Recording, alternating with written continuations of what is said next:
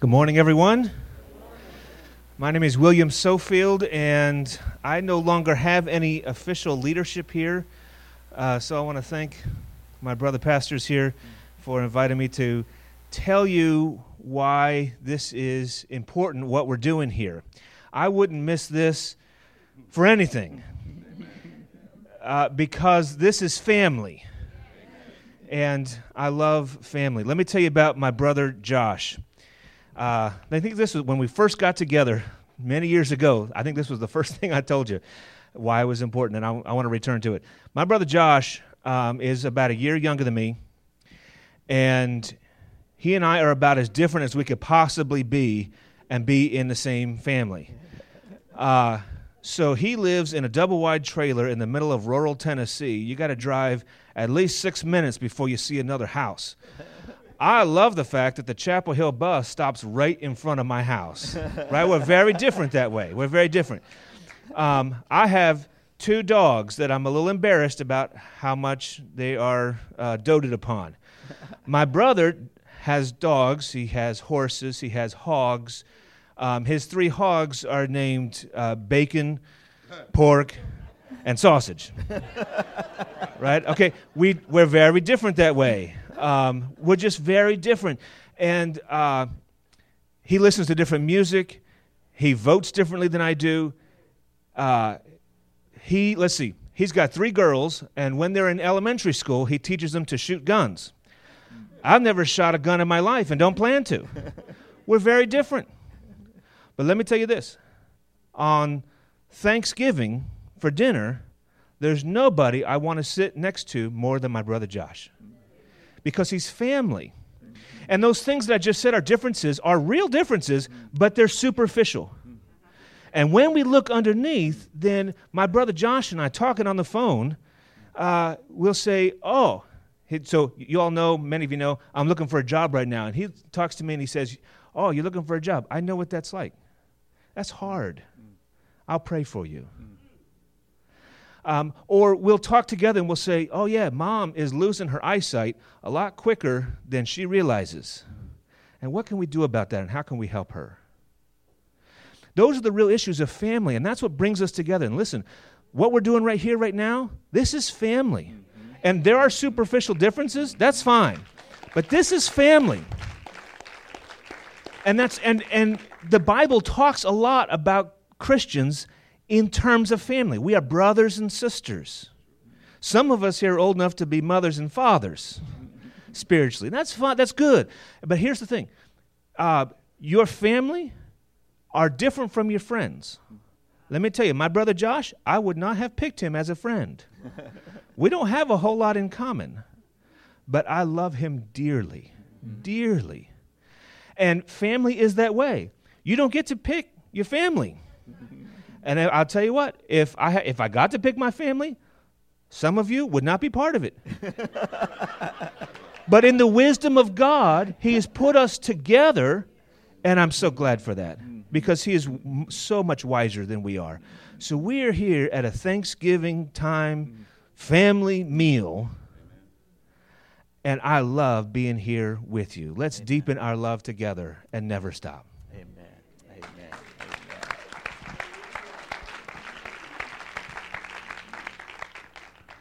Good morning. Good morning. Let the church say amen. Amen. I'm kind of lost for words right now, and that's kind of unusual for somebody like me because I talk all the time. But when I think about heaven, I think about this room right here and right now. The diversity of who God created us all to be, but the unification of love itself. So I do thank God for this moment that the people of God can come together under one accord and praise His holy name. The Word of God says He's coming back for a church without stain and without blemish. We are the church. And what God is looking for from all of us is an agape or agape kind of love, that we can look beyond the borders and we can see each other the same way that Jesus saw you and the same way that Jesus saw me. And Jesus thought that you and I was all worth dying for. Amen. And God expects us to have those same lenses when we look at one another. Amen. We're living in a day and we're living in a time where racial tension has gone to a new height. Can I get an amen, somebody? But it takes disciples like me and you to keep this love train moving forward, because God will hold me and you. God will hold us accountable, because the word of God says to go and make disciples of all nations. The word of God does not tell us about what their social economic status is. It does not dictate to us what their ethnicity is, but the word of God says to love, to go, and to make disciples. Amen. So this is a wonderful time for me. I remember moments when we couldn't assemble like this. I'm 59 years of age, 60 in September. I came up doing segregation. I remember when this was not a normal thing to happen. But look at the manifestation of God's love.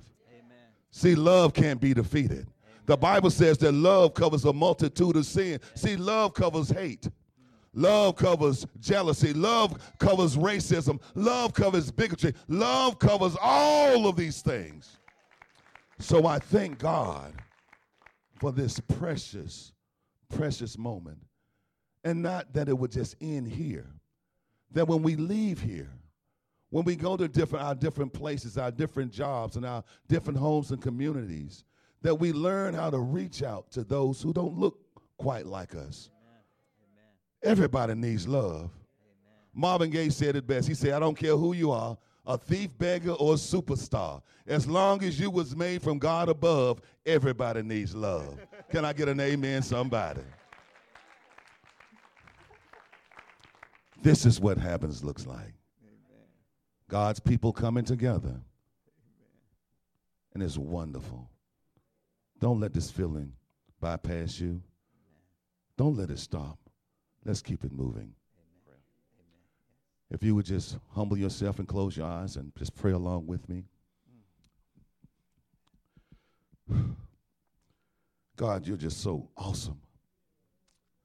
Father God, not only did you bless us with another day, you blessed us, oh Lord God, with another opportunity to marvel at the gift of love and just your children coming together under one accord. Father God, there's so many things going around in this world and in this country, oh Lord God. And even as your Bible dictates, prophesies about the end of times, oh Lord God, I honestly believe in my spirit, oh Lord God, that we are walking in these end days. And in your word, you say, Lord God, is your desire that no man or no woman should be left behind. So, Father God, light up the fire underneath us, oh Lord God, that we will go out, Father God, and do the work that you've called us to do. Because, Lord God, it's your desire that no man or no woman should be left behind. Father God, there's floods everywhere. Places where we thought there wouldn't be floods. Floods in North Carolina, Lord God. There are fires everywhere, Lord God. Every time we turn around, there's a new state, Lord God, that's caught up in flames, oh Father God. Volcanoes are bursting at the seams everywhere we turn around, oh Lord God. And people are running for their lives. As your Bible would prophesize, oh Lord God, there'll be earthquakes in places, Lord God, there wouldn't be earthquakes before. Famine in places there wouldn't be famine before. The heat itself, oh Lord God, like never before. Lord God, I believe that you're on your way to come back and to claim your church. Father God, help us to be ready, oh Father God. Help us, oh Lord God, to have that love in our heart, oh Father God, that wherever we are, Lord God, the illumination of Jesus will light up the place wherever we are, and people will feel the love of Christ because, Lord God, we are your hands, we are your arms, we are your feet upon the earth. And Father God, use us, oh Lord God, for your glory, for you are the potter, we are the clay. You made us, oh Lord God, and before you even placed us in our mother's womb, Lord God, you had a purpose and a destination for each and every one of our lives. However, the thief comes but to steal, kill, and destroy. Father God, help us to keep our eyes on the prize, and that prize is Jesus Christ. That prize is that heavenly realm, oh Father God, that you've gone to prepare a place for us, that wherever you are, that we may be also one day, oh Lord God. The reality of it all is that we all have to lay down one day. But Lord God, but to wake up in paradise. Thank you, Jesus. Thank you for what you accomplished on that cross, oh Lord God. For we are not worthy, oh Lord God. We are not worthy because, Lord God, we don't always think right. We don't always talk right. We don't always love right. We don't always forgive right, oh Lord God. Let us not be like Lot's wife. Turn back, looking behind, turning into that pillar of salt, turning into that pillar of hatred, turning into that pillar of jealousy. But Father God, help us to move forward, to help move your church forward, oh Lord God. When it's all said and done, just as Christ said, "Into thy hands I commit my spirit," then we will be able to do so without reservation. Because, Lord God, we completed the task. We completed the mission. And, oh, Lord God, we did everything that you called us to do. So, Father God, at this moment, we glorify your holy name.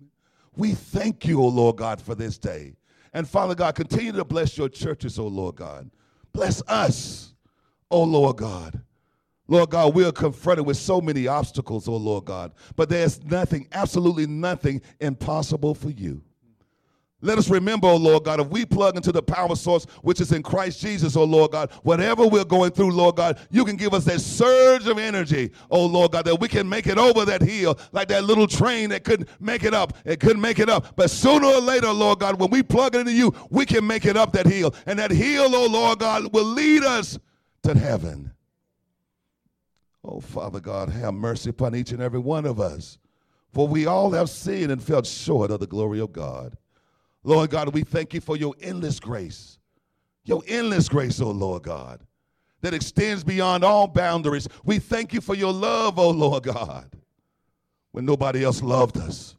Lord God, how you reached out and you lifted us up, oh Lord God, for some of us when people gave up on us, oh Lord God. But Lord God, you never gave up on us. And Lord God, when you look at us, you see each and every one of us as a precious jewel, sometimes a diamond in the rough, but we're still a jewel to you. So Lord God, continue to polish us up and let the brilliance of your glory shine forward, oh Lord God, so that people, when they see us, they see a mirror reflection of the Lord we serve, and his name is Jesus. Once again, oh Lord God, we thank you for grace and mercy. We thank you for my brothers here today, Lord God, who allowed this opportunity, who were part of this opportunity, oh Lord God, for your children to come together. Let every man, let every woman, let them say amen. God bless you. Amen. I love this opportunity when we're able to get together as church families like this. I love it. And I love those two men right there too. So grateful for their encouragement and their friendship and their leadership in this community. I want to say something to each of them real quick. Pastor William, thank you for being a catalyst of getting this started. We honor that. Thank you. And I also want to publicly disagree with you over something. You started by saying you don't have any official capacity of leadership. You absolutely do. You absolutely do. Yeah. Your authority and your spiritual authority does not come from a position. It comes from the calling and the anointing of God on your life, and that is very evident, and we honor that today. Love you, man. Absolutely.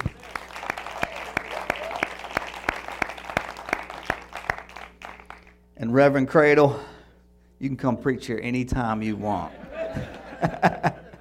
I love you.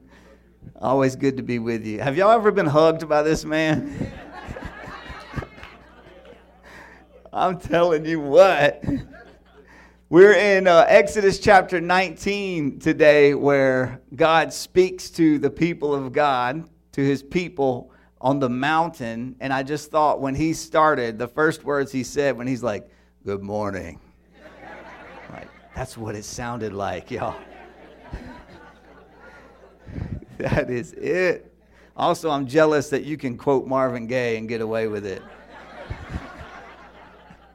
I'm trying that next Sunday. I'll let you know how it goes for me, all right? Awesome. I love you. I appreciate you so much. And thank you for your friendship and for carrying this on. and for jumping right in and without even skipping a beat saying, yeah, absolutely, this is something that's going to continue under my leadership. So we honor you today in your leadership. Thank you.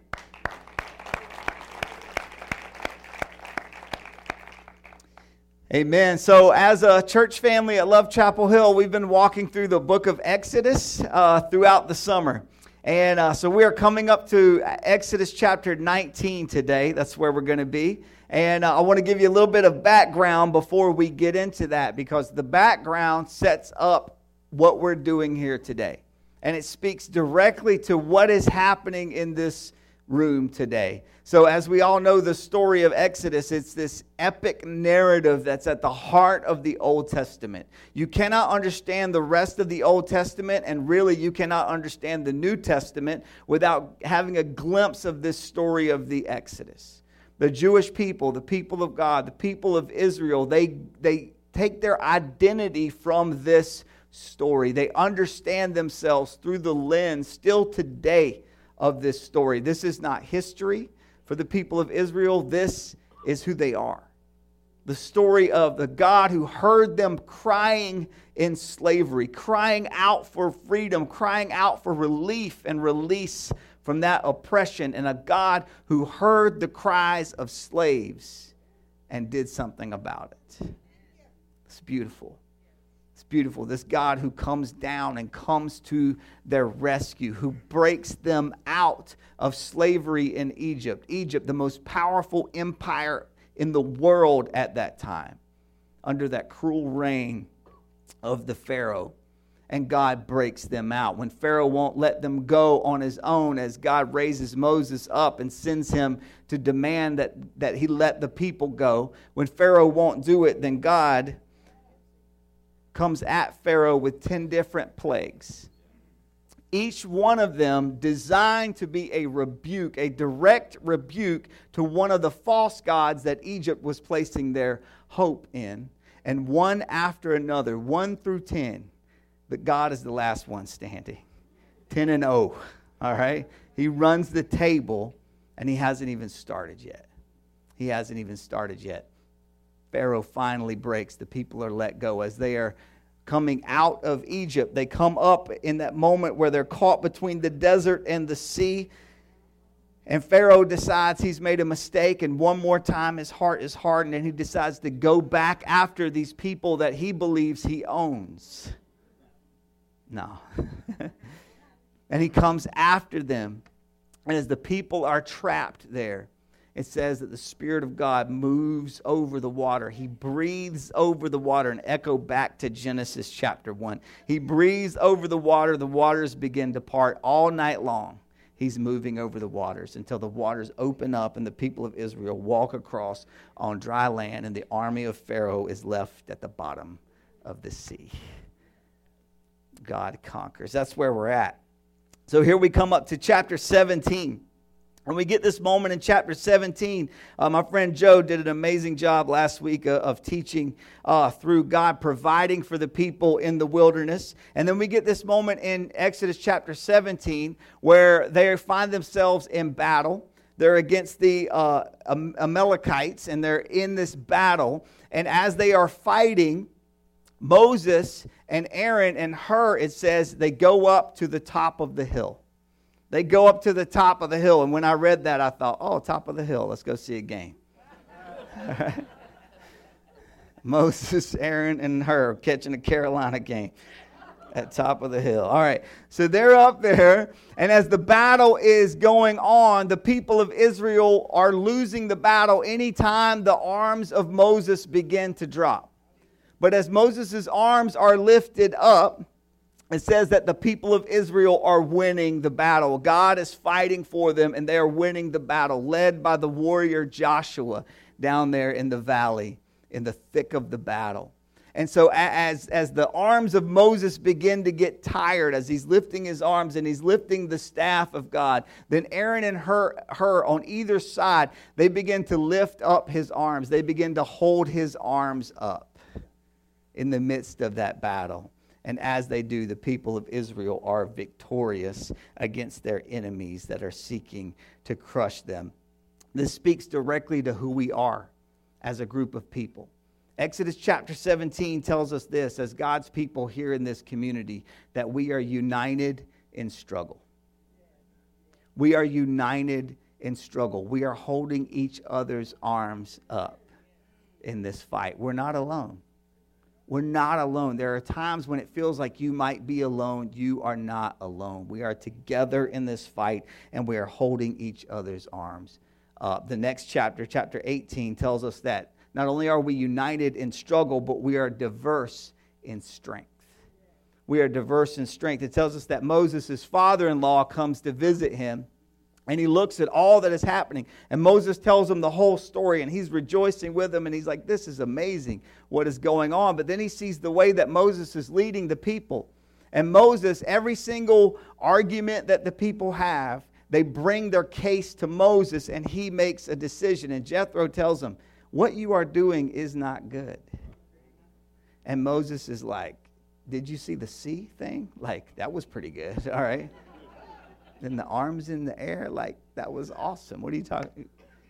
What you're doing is not good. You can't carry this by yourself. There are other people who need to be released in their strengths, and you focus on your strength. Raise other people up into leadership.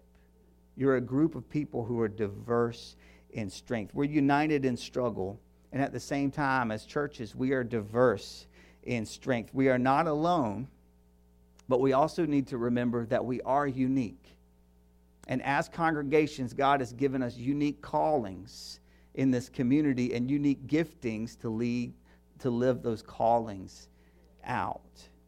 We are together a beautiful expression of the creativity of God. I want to pause for a moment, and I want to honor the diversity and strength that we have in this room. I want to take a moment and honor St. Joseph's CME Church for the role that you have played in the community of Chapel Hill and Carrboro. Throughout your history, you have been a hub of movement and change.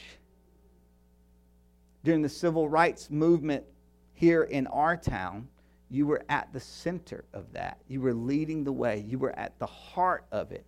And we as a community are grateful for the leadership that you showed during that period.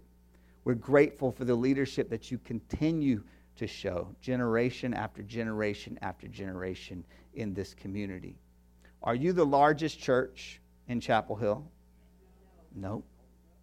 Are there other churches that have newer buildings than you do? Yes. Is there any church in the town of Chapel Hill that is more significant than you? No. Absolutely not. We honor who you are, and we honor the leadership that you continue to give to our community, and we are humbled to be brothers and sisters alongside of you. We're united in struggle, and we're diverse in strength. And then chapter 19, this is where we're going to spend the rest of our time today. In chapter 19, it tells us that as God's people, we are peculiar in strategy. We are peculiar in strategy. Some people are like, amen. I don't know what y'all are doing, but all right. Let's read together Exodus chapter 19. We're going to look at verses 1 through 6, and then we're going to skip ahead to verses 16 through 20. Here's what it tells us here at this point in the story. In the 3rd month after the Israelites left Egypt, on the very day they came to the desert of Sinai. After they set out from Rephidim, they entered this desert of Sinai, and Israel camped there in the desert in front of the mountain. Then Moses went up to God, and the Lord called to him from the mountain and said, "This is what you are to say to the house of Jacob, and what you are to tell the people of Israel. You yourselves have seen what I did to Egypt, and how I carried you on eagle's wings." That's such a tender image right there. I carried you on eagle's wings. I lifted you out of the struggle, and I am bringing you to this place. Did you do that for yourself? No. Did you deserve it or earn it? No. I did it for you. I carried you on eagle's wings. I did for you what you could never have done for yourselves. I brought you to myself. Now if you obey me fully and keep my covenant, then out of all nations you will be my treasured possession. Although the whole earth is mine, you will be for me a kingdom of priests and a holy nation. These are the words you are to speak to the Israelites. Now skipping forward to verse 16. On the morning of the third day, there was thunder and lightning with a thick cloud over the mountain and a very loud trumpet blast. This is on the third day after God told them to take 2 days to consecrate themselves, to prepare themselves for this encounter that they were going to have. And they are very glad they did after God showed up like this. Thunder, lightning, thick cloud over the mountain, and a very loud trumpet blast. Everyone in the camp trembled. Then Moses led the people out of the camp to meet with God, and they stood at the foot of the mountain. Mount Sinai was covered with smoke because the Lord descended on it in fire. The smoke billowed up from it like smoke from a furnace. The whole mountain trembled violently, and the sound of the trumpet grew louder and louder. Then Moses spoke, and the voice of God answered him. The Lord descended on the top of Mount Sinai and called Moses to the top of the mountain. So Moses went up. So Moses went up. We're going to unpack a few things here in this passage. First of all, we're going to begin with the setting. All right, it says that they're coming through the desert, and then out of the desert, they're coming to the foot of the mountain. All right, Mount Sinai. Now, setting is always important in any story. All right, it has a role to play, an important role to play in any story. It's like another character in the story that you need to understand. It doesn't have any dialogue, but it always has a lot to say to us. Setting matters. And in this moment, the setting, the landscape is speaking to us about the importance of this moment. We've already seen this before. Right, we saw this when they came up against the sea. And we talked about the way that throughout Scripture, the sea represents, it's this symbol of uncertainty. It's this symbol of mystery and a symbol of fear because we don't know what is lying beneath the surface. All right, anybody here still scared to go out like anywhere over their knees in the ocean? All right, Shark Week. I'm good. All right, I'll go to the pool now. Thank you very much, all right? So it's uncertainty, it's fear, it's mystery. And when they come up against the sea, that's what they are feeling. And God opens it wide up and they walk through on dry ground. Also representing the resurrection of Jesus, the grave, this symbol of death, opened up this way where we thought there was no possible way. Also, we've already seen that they've been wandering through the desert. God has been leading them through the desert, even though that was not the most direct route and the shortest route for them to go. And the desert throughout Scripture represents waiting and preparation. And now we come to the mountain. The mountain is another important symbol all the way throughout Scripture. It represents an encounter with God and a revelation of the glory of God.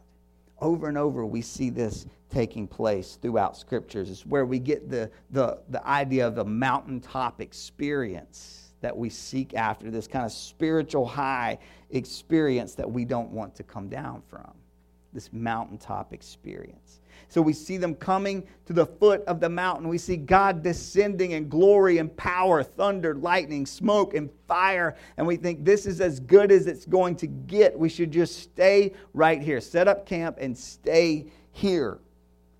But do the people end their story there at the mountain? No, they do not. Why? Because they still have ground to cover.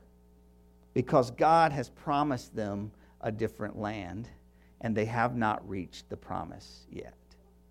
When we look at the mountain, it's like, man, we just want to stay here. But God didn't just promise them a mountain.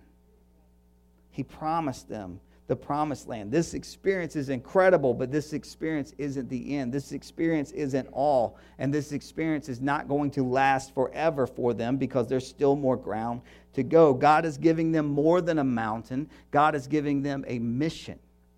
And the world needs them to keep moving forward. The world needs these peculiar people of God to keep moving forward. More ground to cover, more journey left to go. Sometimes you and I get discouraged when we see the landscape start to change. We get discouraged when the landscape is changing. We want to just stay at the mountain. When we face a desert of waiting, or when we face a sea of uncertainty, we think, I just want to stay at the mountain. But we have to remember, this journey of following Jesus is a dynamic journey. It's not a static settlement. God keeps moving on us. He keeps moving on us. And if the landscape is changing for you, then that's a sign that God is moving in your life. And He's got new places that He's wanting to take you, new ground for you to cover. The journey is not over yet. If you're in a desert of preparation, desert of waiting, this isn't the end of the story for you. God is moving you, and He's going to move you through that. If you're facing a sea of uncertainty, that's not the end of the story. And if you are at this moment on a mountaintop, enjoy it. But the mountain isn't the end. God's giving you more than a mountain. God has given you a mission. And there's more journey left to go. If God is moving, the landscape will change on you. This is the temptation that Peter falls into in the Gospel of Luke, chapter 9, verses 28 through 36. In this moment where Jesus reveals to His disciples, to the inner circle there, His glory. And it's intentionally a parallel of this moment. They go up onto a mountain with Jesus, and suddenly Jesus appears to them. It says His face is shining bright like lightning. Does that sound familiar? A cloud descends and engulfs them and envelops them. Does that sound familiar? God speaks to them out of the cloud, and they're like, this is incredible, this is amazing. And in the midst of that, they don't only see Jesus, they also see, wait for it, you guessed it, Moses. And also Elijah, another figure who had an incredible encounter with God, where? On a mountain, in the same kind of way. And so in the midst of this, it says, even in the Gospel of Luke, I love this, it says that Jesus, in that moment, is talking with Moses and with Elijah, and He's talking, in English it says He's talking about His departure. But the Greek word is not departure, the Greek word is His exodus. The connections are crazy there. And just like we want to do, Peter in that moment says, let's just stay here on this mountain. Let's stay here. I was talking to Justin on the phone yesterday. He spent the weekend up on a mountain in West Virginia. That's his home state. And the first thing he said is, can I just stay on the mountain? Can I just build a tent here and just stay on the mountain? That's what we want to do, but we can't. God's given us more than a mountain. He's given us a mission. There's more ground to cover. There's more journey left to go. Another theme that we see repeated here that we've seen before in this book of Exodus is the theme of fear. That when God descends on the mountain in all of His glory, smoke, fire, lightning, thunder, all of it, in that powerful moment it says the people all trembled. Of course they did. Of course they did. This is a theophany. This is a vision of God. Throughout Scripture, when people have a vision of God, it doesn't come like when they're sitting in a field of sunflowers with a soft breeze and warm sunshine. Most of the time, they collapse and they're afraid they're about to die because of the holiness that they are encountering. And that's what happens. The people tremble in fear, and they're right to do it. They should be afraid. They're catching just the slightest glimpse of His glory, and it sends them into this moment of trembling fear. Fear is a constant theme throughout the book of Exodus. It's not just connected to Yahweh, though. We've also seen this before. The people were afraid of someone else. They were afraid of Pharaoh. But we see the vast differences between these two types of fear. They're afraid again. But this fear was different. This fear of Yahweh is totally different. Here's the deal. With Pharaoh, he created fear for them because he was afraid. Pharaoh was a fearful leader, and the thing he feared the most was losing power. And because he was afraid of losing power, he began to oppress God's people, and he forced them into slavery because he was afraid that they would grow too powerful and overtake him. So he did not want to share his power. So instead of sharing power, he shared his fear. And he multiplied the fear, and he gave his fear to them, and he caused them to fear. Here's the problem. He saw himself as the center of the story, and he was afraid of being pushed out of that place of privilege. He saw himself as the center of the story, and he was afraid of being pushed out of that place of privilege. And this is how oppression begins. All throughout history, we see it. A person or a group of people see themselves as the center of the story. And when you begin to put yourself at the center of the story by nature, you force all others to the margins. And that is how oppression begins. Pharaoh is afraid. And in order to keep his power, he shares his fear. And he multiplies his fear. In oppressive systems, it seems that the only thing that is distributed equally is fear. When the leaders in power are afraid of the people, they have to make the people afraid of each other. And that's exactly what Pharaoh does. He makes the rest of the Egyptians afraid, and he uses that fear to push the Israelites and to force the Israelites into slavery. This is the anatomy of oppression. Fear drives the misuse of power. But the anatomy of deliverance is the opposite. The anatomy of deliverance is this: perfect love drives out fear. That's what Scripture promises us. Pharaoh was driven by fear, and Yahweh will drive out the fear. Yahweh will drive out the fear. Even in this display of terrifying power. Anybody want to sign up to see this? No, thank you. I'll take you at your word, all right? That you are high and holy and amazing. This is caused them to tremble. And even in this moment of terrifying power, we see it. God did not use his power to force them into slavery, but the whole story is about how he used his power to deliver them into freedom. He's the opposite of Pharaoh. They were slaves to Pharaoh, but in this passage, it tells us that they are the children of Yahweh. They were owned by Pharaoh. But in this passage, it tells us they will be called Yahweh's treasured possession. There's a vast difference between those two things. He says to them, I am giving all of myself to you. Here's just a glimpse of it. The fire, the smoke, the thunder, the lightning, the earthquake. That's just the first tiny glimpse of who I am. But I am giving all of myself to you. I am fully yours, and I am inviting you to become wholly mine. I am bringing you into a covenant relationship that I will never break. That's what we get here. These words that he is telling them, this is like the preamble of the covenant that he's making with them.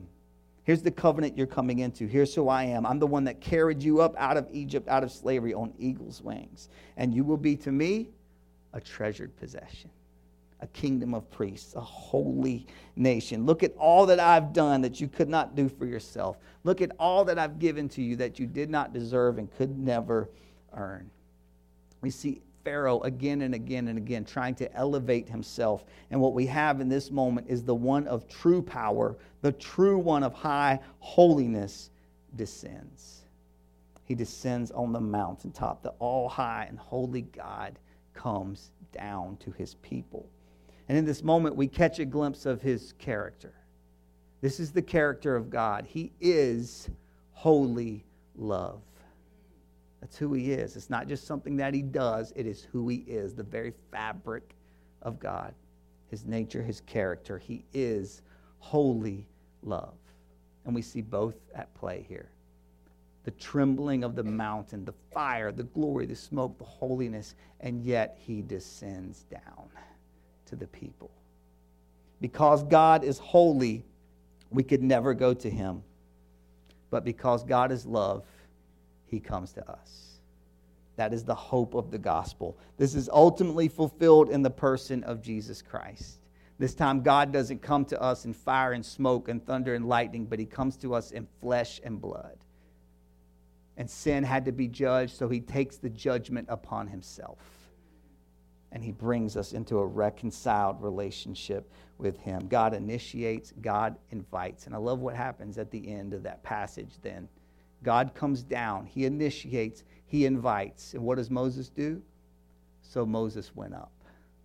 So Moses went up. He responded. This is an act of surrender, and this is an act of consecration on the part of Moses. This is what God is calling all of us into today. This moment of consecration, this moment of surrendering ourselves to say, God, I am wholly yours. I am wholly yours, and I reaffirm my commitment to you today and the covenant that you have never broken with me. In some of the older translations, King James Version, for instance. Anybody grow up on the King James Version? There you go. Some of us still have the words memorized in the King James Version, right?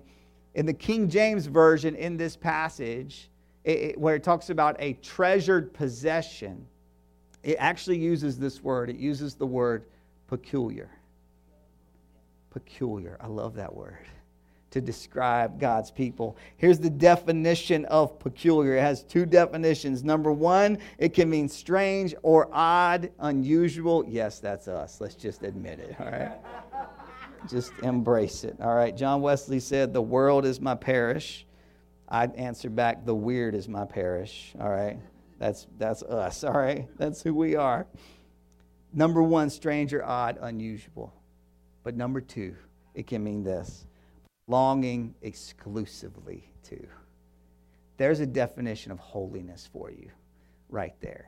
To belong exclusively to God, to surrender yourself exclusively to God, to become his peculiar people in this world. A kingdom of priests, not just a kingdom with priests. Every religion in the world has priests, right? Someone who facilitates the religion. But this, God is saying, you will all be my priests. All of you. What a priest does is facilitates a connection between God and the people. And he says, that's what you're going to be in the world for me. You're going to connect people to me. And he's calling them in that. A holy nation belonging exclusively to me. To love me with all your heart, mind, soul, and strength. And to love your neighbor in that same reckless and ridiculous kind of way. That's what he was calling them into and inviting them into. And so what did Moses do? Moses went up. God came down, initiated, invited, and Moses went up in an act of consecration, in an act of surrender to become and to be made into the peculiar people of God. That's who I want to be. That's who I want to be. I want to be strange and odd and unusual, but more than that, I want to belong exclusively to him. Every allegiance belongs to him. I give it all. I surrender it all. Take my life. All of it, it's yours. It's yours. Set me apart, not for my sake, but for the sake of the world. Set me apart, not for my glory, but for your glory. And make me holy, belonging exclusively to you. St. Joseph's, one of the things that we share in common with you, Love Chapel Hill shares in common with you, is that heritage of coming out of the Methodist movement. The founder of that movement was a man named John Wesley, who lived in the 1700s in England. God ignited a flame in his heart. He described it as having his heart strangely warmed. And from that moment, he was never the same. And that spark in him became a wildfire of revival that swept across England and jumped the pond and came to us eventually too. A revival that brought about a spiritual awakening and a social reform at the same time. We want to see that again. We're longing for that. Here's what John Wesley said. It's his dream and his prayer. He said, I continue to dream and to pray about a revival of holiness in our day, that moves forth in mission and creates authentic community in which each person can be unleashed through the empowering of the Spirit to fulfill God's creational intentions. Amen. That's our prayer. That's what we want to see, people to be unleashed and this peculiar people of God to be a revival of holiness in our day. Unleashed. It's an authentic community empowered by the Holy Spirit. God's creational intentions. I'm going to have to steal that. I love that. We are to become movable mountains. The encounter of God that we have experienced, we're to take into the world. To become movable mountains, to be monasteries and missionaries at the same time. Monasteries, this place of deep intimacy with God, and a missionary, someone who takes that to the edges and the frontiers and every place they go. That's what we're called to. God initiates, God invites, and it's our job to go up like Moses and to respond to that invitation. Today, we're going to give you a chance to respond to that through taking this consecrated meal, this set-apart meal, these elements that you can find in any grocery store, but that take on a transformed significance for us in this moment. Peculiar, set apart, belonging exclusively to Him. Taking straight from the story of Exodus, Jesus, on his last night with his disciples, as he was sharing the feast with them of Passover and remembering what God had done, he took the bread at the table and he broke it. And he said, "This is my body that is broken to make you whole." And then he took the cup, and he said, "This cup is the blood of the new covenant. My blood poured out for the salvation of the world." Every time you drink it, every time you taste of this, remember what I have done and consecrate yourselves to me again. Become my peculiar people in this world, belonging exclusively to me, carrying that mission with us everywhere we go. A movable mountain. A movable mountain. We're going to invite you to come forward and to share in this meal. First, I'm going to invite Pastor William and Reverend Cradle to come forward to help serve the meal. There will be two sections. Pastor William will have you on this side.